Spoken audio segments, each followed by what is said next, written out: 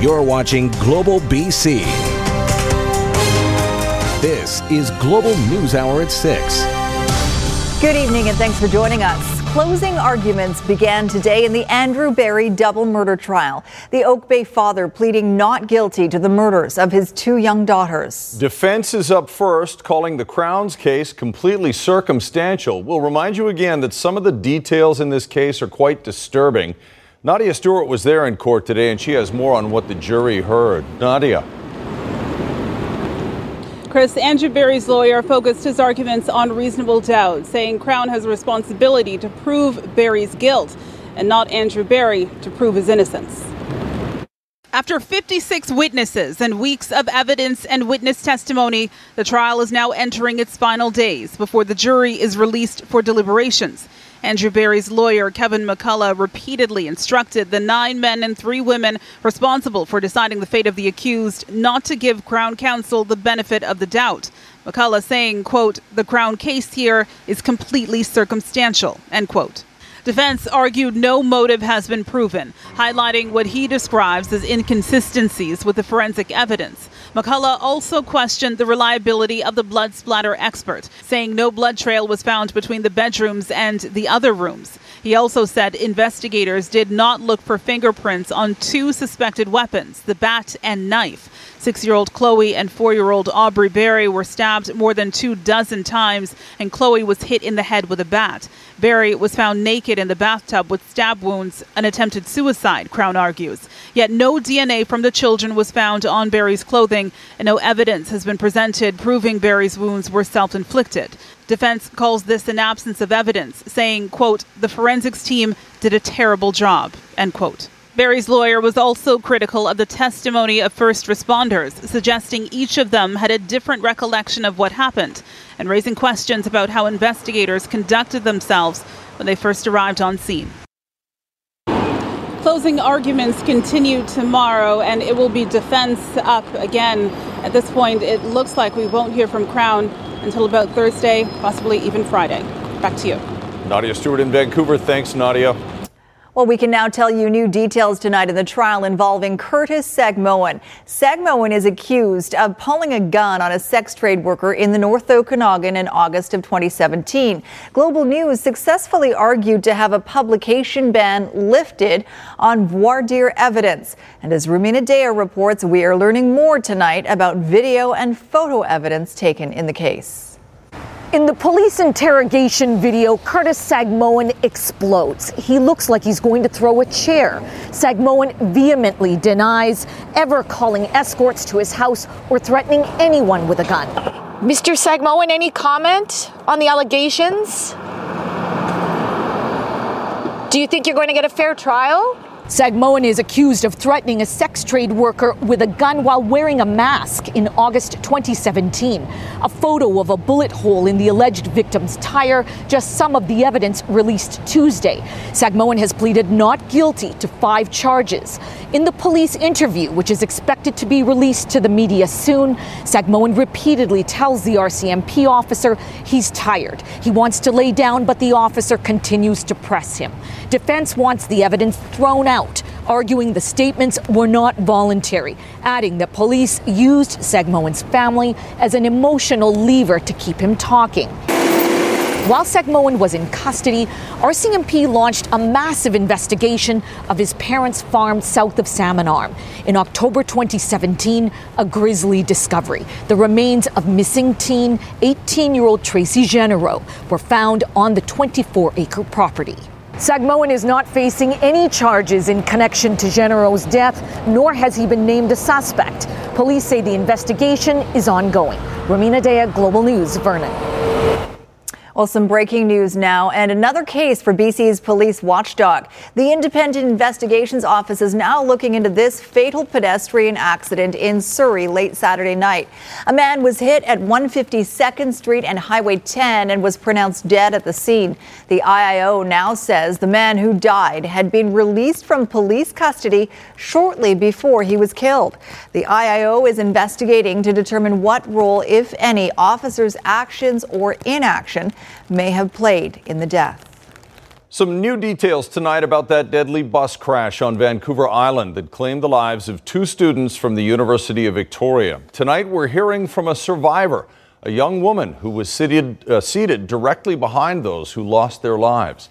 Kylie Stanton has her story and how the tragedy has inspired her to make sure it never happens again. For some reason, I remember it all. It was raining, dark, and the road filled with potholes was giving way. It just felt like we were teetering.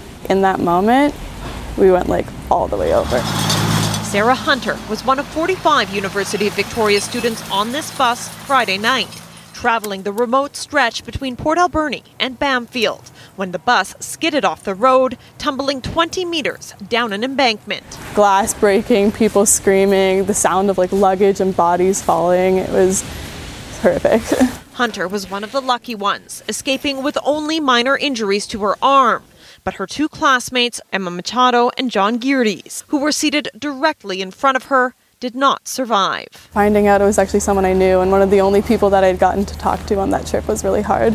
The news has been difficult for the entire campus community, many gathering today to support the survivors and honor the victims. Yeah, it's been really shocking, I think. It's hard and people are still getting used to it and adjusting and just trying to comprehend it. That grief is being felt right across the country. In Winnipeg, Machado's parents say learning of their daughter's death has left the family in a state of shock, trying to make sense of what's happened. If we knew now what the conditions were of the road, we probably would have told her that she shouldn't go, but it looks like it's a very unsafe road to travel. Hunter shares their concerns. Right here we have the website links to change.org. And so she's decided to start and promote a petition now online, demanding politicians make repairs and upgrades to the treacherous stretch of road.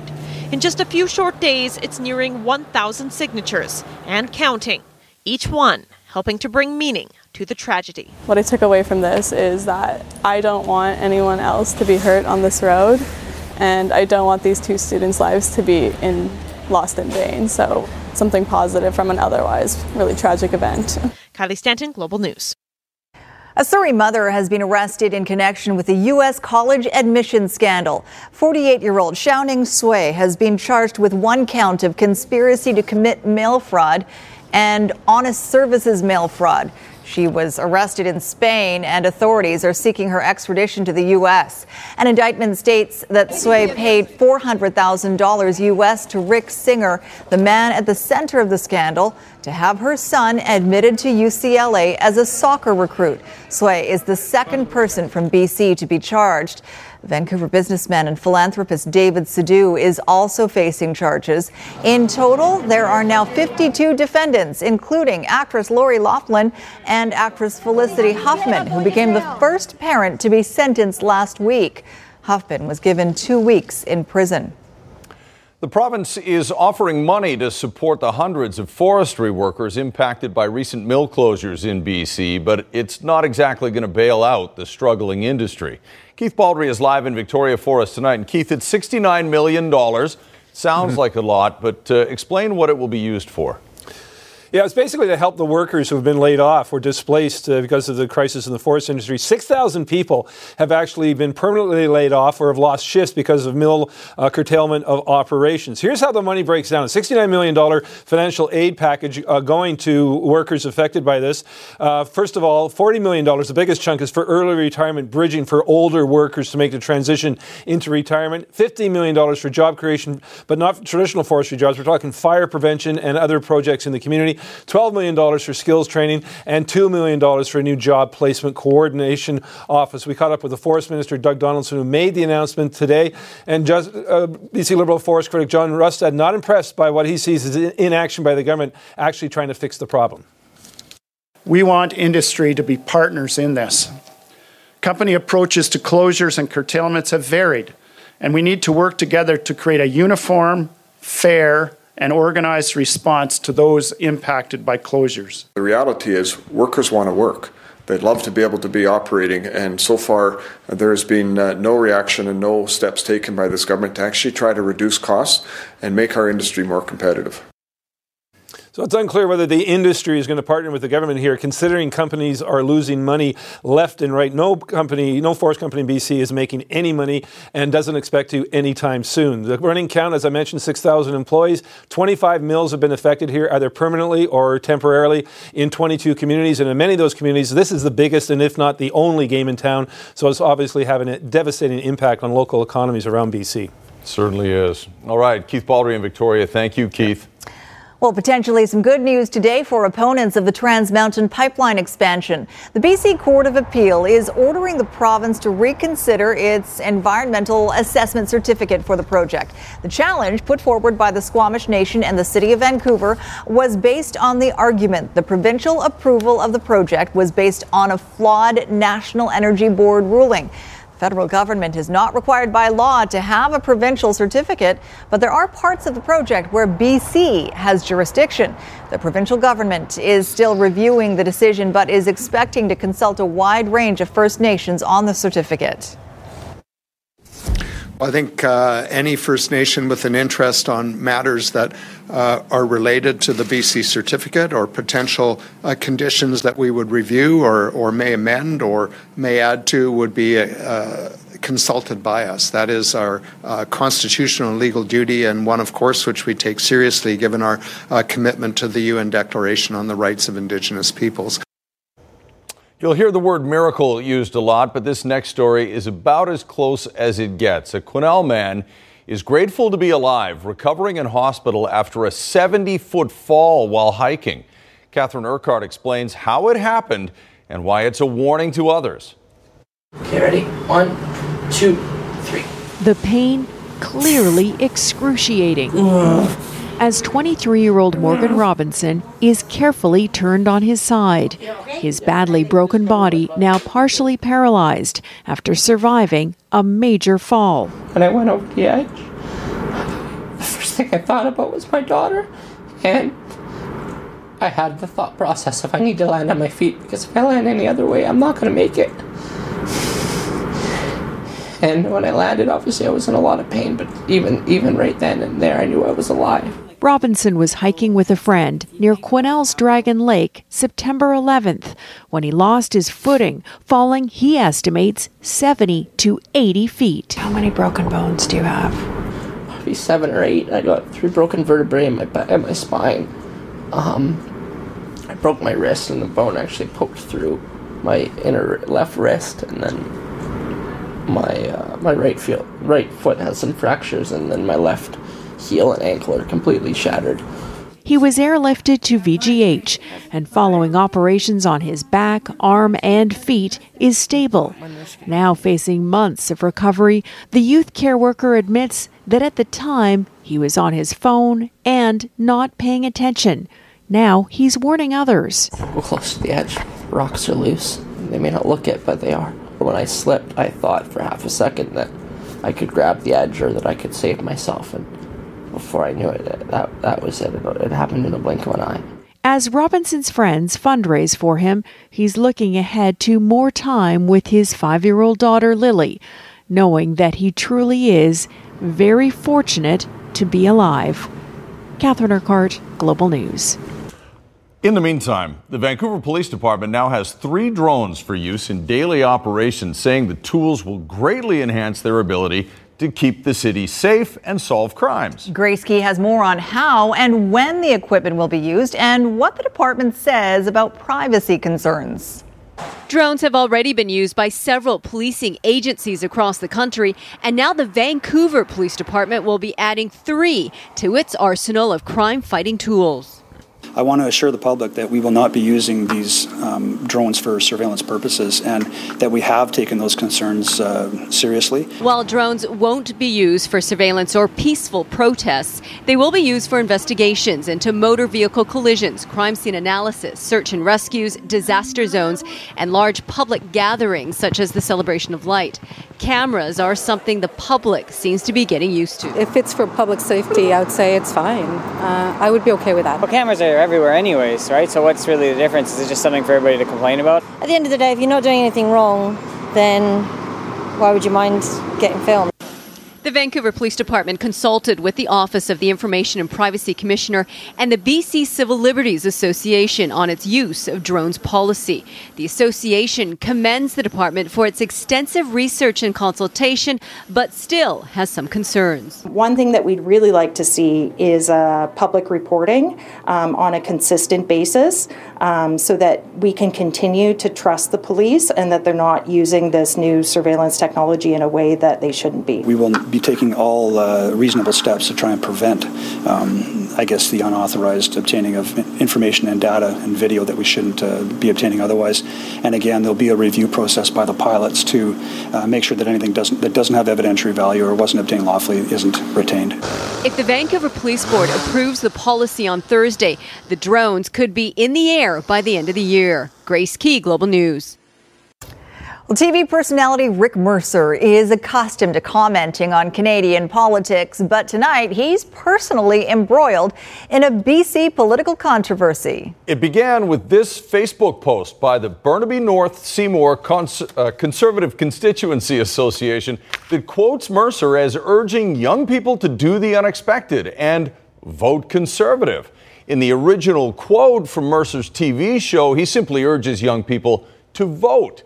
Well, Mercer tweeted Conservative leader Andrew Scheer saying the quote was not true and all fake, and also saying, please stop. Tonight, the Conservative Party is saying the original post was from someone in its electoral district association and no one involved in the campaign. It has since been taken down.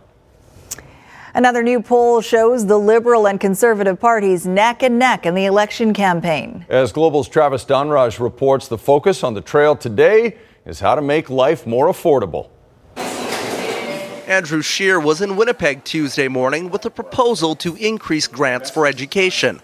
The Conservative leader says he'll up the amount Ottawa contributes to registered education savings plans, or RESPs. As Prime Minister, I will increase the RESP grant from 20% to 30% for every dollar they put into their RESP, up to a maximum grant of $750 a year.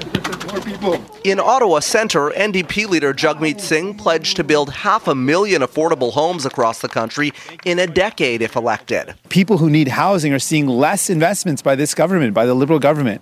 And that's really troubling to me. The NDP see Ottawa Centre as a battleground riding. It was held by the party for years before slipping away to the Liberals and Environment Minister Catherine McKenna during the last election. Yeah, I'm going to go here. Singh then headed to the North Bay, Ontario area, where he took part in the international ploughing match.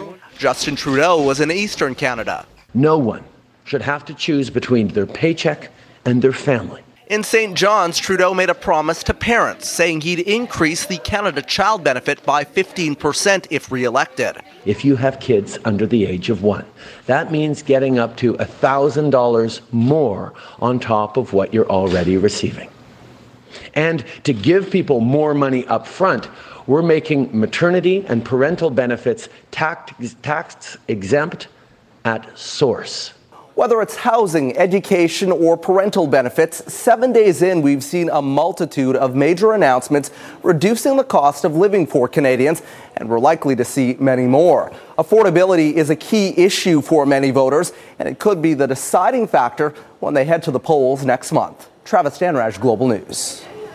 Well, when it comes to affordability, you won't find many issues that matter more to Metro Vancouverites than the cost of housing. As Aaron MacArthur reports, new numbers show many Metro Vancouver ridings have the most expensive rental rates in the country. While this empty lot in Port Coquitlam will soon be home to 80 families, it can't come soon enough. Metro Vancouver in the midst of an affordability crisis, and it would take thousands of new homes right now just to meet the demand. This crisis is kind of a long time in the making, so I'm not sure if there's any short-term solutions. Rental housing could become a key component of the federal election. New data from the Canadian Rental Housing Index paints a bleak picture. 6 of the most unaffordable federal ridings in Canada are right here in Metro Vancouver. In Richmond, Vancouver Quadra, and West Van, more than half of all renters pay more than 30% of their income to rent. In 3 more ridings, a quarter of people pay half their income to rent. When we did the analysis for the different demographic groups, we see single mothers, seniors, young households overspending on rent, as well as Indigenous households, new immigrants. While housing is an issue, affordable, family-friendly rental housing seems to have passed all the political parties by. While the Conservatives haven't talked housing yet, the NDP are promising 500,000 homes for low-income earners, and the Liberals promising homebuyers relief. I would ask every voter to look for this principle in the platforms that is attracting their attention. Homes first. The idea that housing first has to be a place to call home and not a way to get rich. Still weeks left in the campaign, and affordable rental housing might still make waves. But rental housing is an issue that hasn't in the past moved the needle for voters. Aaron MacArthur, Global News. Dozens of people in Argentina scramble to save some orcas stranded on a beach. City workers, firefighters, and marine biologists came together and managed to get 6 of the whales back out to deeper water. A 7th died, and experts will perform a necropsy to determine if any health problems might have led to the beaching. Back here in Canada, the commissioner of the RCMP is taking some tough questions about the arrest of one of her own, a top civilian security official. Mercedes Stevenson has more on what the Mounties are revealing about Cameron J. Ortis and their investigation into his alleged crimes. It's right here at RCMP headquarters where Cameron Ortis, the man accused of stealing Canadian secrets and trying to sell them, was arrested by the Sensitive and International Investigations Unit of the RCMP. Today, for the first time, Commissioner Brenda Lucki took questions about the allegations and the arrest and discussed the event with reporters. The news of his arrest has shaken many people throughout the RCMP, particularly in federal policing, as well as the broader domestic and international security. Lucki said the RCMP first learned about possible corruption inside the RCMP when they were assisting the FBI with an investigation. Global News has learned that investigation was into a company named Phantom Secure, an encrypted cell phone service that criminals used to evade police detection. Today, the Mounties remained tight-lipped about what they know, saying they're still trying to get a sense of the scale of the damage, but have put into place mechanisms to try to mitigate any further leaks. Lucki also insisted that the force has been able to assure their allies that there are no further leaks, but would not say whether or not they've been able to ascertain if Ortis was working alone. 47-year-old Cameron Ortis was the Director General of the National Intelligence Coordination Center here at RCMP headquarters, meaning that he had an extraordinarily high level of security clearance and access to every criminal, national security, counter-drug investigation that the RCMP was involved in. He also had access to intelligence that was being shared by allies. Ortis is facing multiple counts of trying to share secret Canadian information that sources say was found in part in his condo. Today, Commissioner Brenda Lucki acknowledged that the allegations have shaken the force to its core and insisted there will be no further leaks and that the force is doing everything it can to address the situation. Mercedes Stevenson, Global News, Ottawa. Firefighters in a Hungarian town were excited to put on a fire safety show for students, complete with a burning car. But they were apparently a little too eager.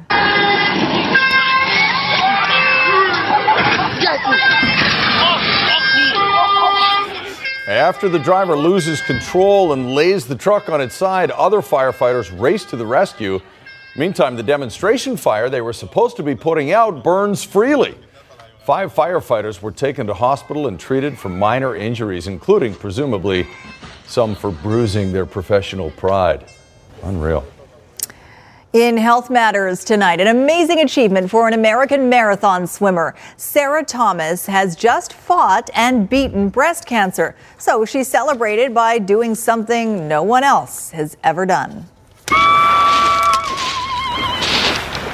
Today, the 37-year-old became the first person to swim the English Channel 4 times, non-stop. The more than 200-kilometer swim took her 54 hours, and she was only allowed to refuel on liquid formula. She finally crawled out of the water exhausted to some champagne and chocolate. A setback for Alex Trebek tonight in his ongoing battle with pancreatic cancer. The 79-year-old Jeopardy host says he's now undergoing another round of chemotherapy after his numbers spiked shortly after he finished his first round. His doctors are also concerned that he's lost a lot of weight. Trebek says he suffers from pain, nausea, and depression at times, but takes optimism from the fact that he's still here. And of course, we wish him the best in his continued treatment. Well, the University of BC is celebrating the 100th anniversary of a landmark achievement, establishing the first nursing school in the Commonwealth to offer a degree. As Linda Aylesworth reports, exploring the history of the school shows just how much nursing has changed in the past century.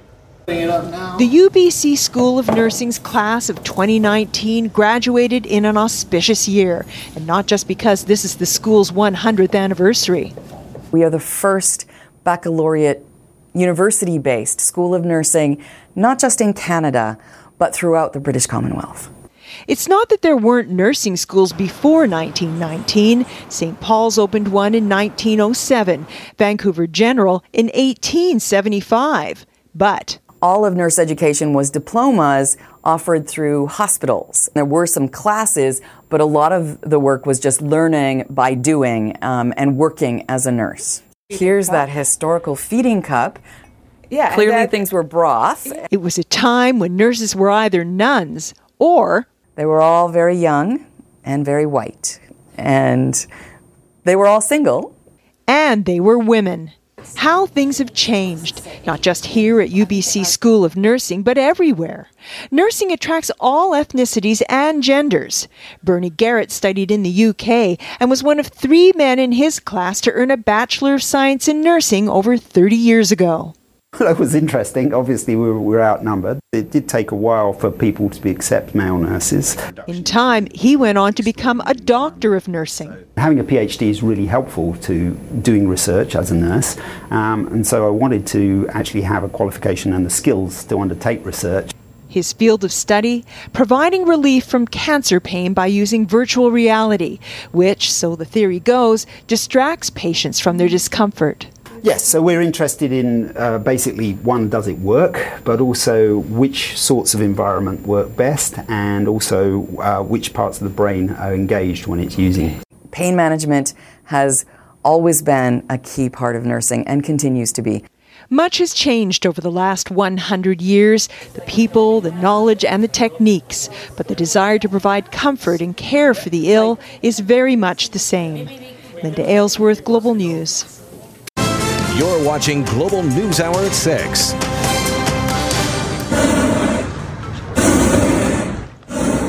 What goes up must come down. Why residents are right to be a little nervous when they see a balloon floating by. That's right after the forecast. So here we are, just a little more than halfway through September, and we've had a lot of rain. Let's check in with Christy to see what else is coming in the forecast. Christy? Thanks, Chris. And so if we added another 10 to 25 millimeters of rain to our region today, after we already have average for the entire month, so 50 millimeters, and now we've tacked on another 10 to 25, depending on your area. We officially transitioned to fall on Monday, and it's already feeling like that. And we even had our first snowfall of the season in Whistler today. First, so I want to show you this from yesterday. We had so many people sending us photos of rainbows. Thank you for sharing those with us. It's common that we get rainbows when we get these pockets of rain and then these breaks of blue sky. Even when we don't see the blue sky in between, we get these strong pockets of rain. That's where we see it. And then that type of system can also bring the first snowfall. Here's why. It's basically a cold upper level low. Cold air or higher terrain, thus the snowfall over Whistler. And that creates instability across the atmosphere, and we get these pockets of rain. And instead of the rain coming consistently with a system, it becomes more pockets. And you can certainly see that all across the south coast. We will continue to see pockets of rain overnight, maybe even a slight risk of a thunderstorm before it pushes out. Yes, this upper level low will shift out of the region. We've got a couple of dry days on the way. I wouldn't necessarily say that they're sunny, but a couple dry days on the way, which will be a lot nicer than what we've had in the last couple of days. Now, those of you across the north will mainly see sunshine tomorrow. So with the transition already happening for your region, whereas the south, we still have some instability expected in the morning. So you may see some snow over higher terrain tomorrow morning. You may even see a rainbow, but that should shift out of the region. You'll be left with more, drier weather by the afternoon and the potential for more sunshine. Sunshine by the afternoon for these areas here. Still a chance of showers for these areas, mainly in the morning before that sunshine returns. Thursday dry, but still some cloud cover. More sunshine expected on Friday. And then we return to a chance of showers over the weekend. And I'll leave you with one last shot of a rainbow in Chilliwack. Thanks to Emily for catching that one. That's a cool one. Yeah, that looks really neat. Thanks, Christy. A San Diego counselor grabbed his cell phone when he saw an emergency landing in progress.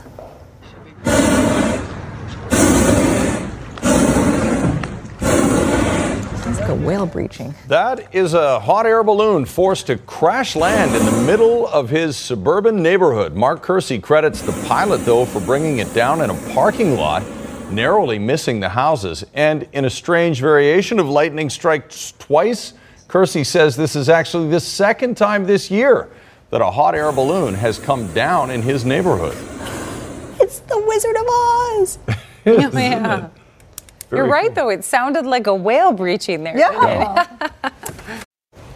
All right, Squire's back with sports, putting the finishing touches on the Sportscast. Come see, come saw for the Canucks. Well done. What language is you that? Win some, you lose some. Yeah, same deal.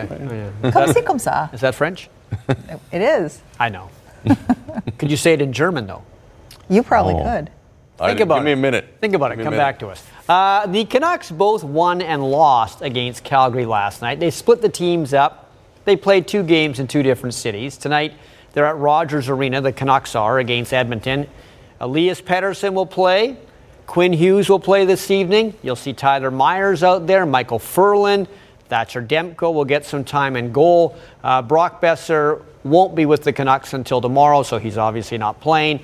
None of the Oilers' big names are playing in this game, but former Vancouver Giant Tyler Benson will be out there for Edmonton, and he actually has a pretty good chance to make the Oilers this year. Now, last night, one of those Canuck games, the one in Victoria, featured JT Miller. And Miller, I know it's the first game of exhibition, and Calgary didn't have any of its big guys out there, but this is a nice give and go between Miller and Horvat. We still don't know where Miller's going to fit in. Will it be with Pettersson, or will it be with Horvat on the second line? It'll be one of the top 2 lines, but some good chemistry right there. Well, the best story from UFC Fight Night at Rogers Arena last Saturday was BC lightweight Tristan Connolly.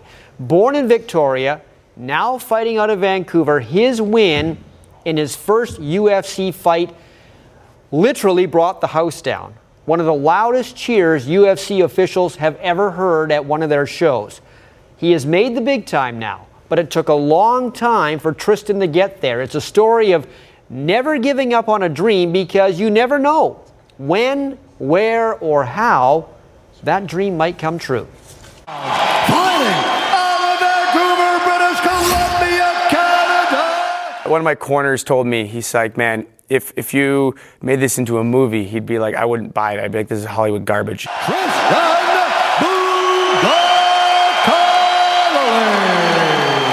Tristan Connolly didn't know he'd be fighting his first UFC event until 5 days before. They called him late Monday night while he was working at his gym for the Saturday bout as a replacement against veteran Michel Pereira. I was just through the roof, so excited, ran around the gym screaming. It was local guy getting a shot at a charismatic fighter in front of his hometown crowd, like a modern-day Rocky. It's funny that you say that when I was sitting in the UFC's office, and my ringtone's actually the Rocky theme song, and they all look at me and they're like, that's your ringtone? I'm like, man, what's wrong with that? And they're like, that's amazing. Like, we love it. They also love him because he defied the odds. He beat someone who was above his normal weight class, someone who fights like a character from Mortal Kombat. The UFC is ecstatic with me right now. They're like, you're supposed to go in there and get killed out of nowhere against this guy that is huge. But what the UFC did know is Connolly wasn't just happy to be there. He had a plan to win, and a large part of that plan was to let Pereira tire himself out. Circles his way in, another flying knee. This guy's a madman. I was just trying to make him work and trying to build his confidence within himself. I wanted him to feel confident so he would go for his craziness that I knew he would do. So I let him hit me, kept going, started calling, come on, let's go. So build his confidence, and then sure enough, worked like a charm. and I saw him turn around and breathe, and I just jumped up on him. And from that point, I knew there was not a step backwards, not a moment I could let him breathe. Connolly dominated the final round, taking it to the scorecards for the biggest announcement of his professional career. For the winner by unanimous decision, It was nice to have my UFC debut go like that. I mean, like they say, all the little details that came together really make it for like a movie story. Good for him. Okay, earlier this month, the BC Lions made a change when they brought in Kelly Bates to be their new offensive line coach, and that change produced a big change. Because in the last couple of games, quarterback Mike Riley's uniform has been a lot cleaner, and his body has not been as sore as it was earlier in the season when he was getting bounced around by defenders like a basketball. So it appears Kelly Bates has gotten the O-line to serve and protect a lot better than before. Yeah, it's Kelly's a technician. He brings some technically. He's really harps on the details and try to eliminate the bad habits and make the guys who their strength even more and their weaknesses disappear. So they're doing a good job of buying in. I mean, they've been pros through this whole process, through the change and everything, and they've embraced it, and you can see the play on the field, vindicative of that. Two-time Olympic champion Kaylee Humphries has been told by a Calgary judge that Bobsleigh Canada is within its rights to deny her a release so she can race for the United States. Bobsleigh Canada also said they investigated Humphries' claims that she was verbally and mentally abused by her coach, but found no evidence of harassment. Humphries also is suing Bobsleigh Canada for $45 million for not releasing her to compete for the U.S. Defending champs Liverpool, defending champs of Champions League, against Napoli, the first game of round-robin play. Napoli had a controversial penalty goal, and then they add this by Fernando Llorente to make it a 2-0 final over Liverpool. There you go. What was it? Sovidas. Comme comme ça, Sovidas. Sovidas. It's kind of like it is what it is, I think. We pulled out the Google it is Translate. what it is. That's Todd Bertuzzi language. That's right. That's right. Yes, we had German, French, and Todd Bertuzzi. Coming up on ET Canada, big-time drama behind the scenes of Dancing with the Stars, plus new previews of The Good Place, Superstore, and The Great Canadian Baking Show. That's coming up at 7 right after the news hour. But for now, it's back to you, Chris and Sophie. All right, thanks, Cheryl. Politicians and beer industry royalty gathered in Chilliwack today for the grand opening of the new Molson Coors Fraser Valley Brewery. Now, the huge new facility replaces the iconic brewery we all know at the south end of Vancouver's Burrard Bridge. And as Global's Ted Chernecki reports, the new plant will soon take on the exploding craft brewery sector. Cut the ribbon. Like those scissors, most things here are big, but not everything. Yes, it is now the largest brewery in Western Canada, run by a family now legendary in the beer business. John Molson started brewing in Canada in 1786. That makes our family the oldest continuously operating brewer in the Americas. Some of these vats are actually smaller, but there are more of them than they had at the old brewery on Burrard Street. We're actually doing the same amount. We're just doing smaller batches, which allows us to do more different batches and be flexible, especially as we do some craft and more specialty products, where consumers might be interested for a certain season, and we don't make a lot of it, and we can make it more often to keep it fresh. 5 years ago, Molson sold their Burrard Street facility to Concord Pacific for $185 million. This prized real estate will be developed into a mix of commercial and residential units. But even with that sale, Molson says it had to add another $115 million to build their new brewery and distribution center. This one is definitely more efficient. It's very clear that we have created a significant amount of jobs in the last 3 years during construction. I think we're talking about close to 1,000, and we're still creating around 100 jobs here in the Chilliwack community with a new brewery. This place is highly automated. 100 employees is about a third of the number of workers required in the old brewery to do the same thing. Craft breweries now take about 30% of the marketplace. Such a massive investment by Molson's shows the big guys aren't about to watch market share slip away without a fight. There definitely is some healthy, we think, great competition from the beer category. It's healthy to have the craft and micro facilities producing great products and getting interest in beer, because that's just good for the beer industry. Molson's Coors expects to add 30 new brands over the 4 seasons in a year. Ted Chernecki, Global News. And I cannot look at a beer production line without thinking of Laverne and Shirley. Right. I'm aging myself there, and I understand that, but... With the gloves on. Yeah, someone should put a glove on one of the bottles That's right. that's going through. Yeah. It's true. Okay, Aging all of us, really. Yeah, really. I saw that show on MeTV. I never saw it when it was. Yeah. 5-day. Sure. Chance of showers still tomorrow morning, but we are expecting sunshine by the afternoon. Thursday, Friday looking good. Not complete sunshine, but drier weather, that's for sure. And more rainbows, maybe. Maybe Great maybe photos tomorrow morning. last little while. All right, thanks for watching. Have a good night. Good night, all.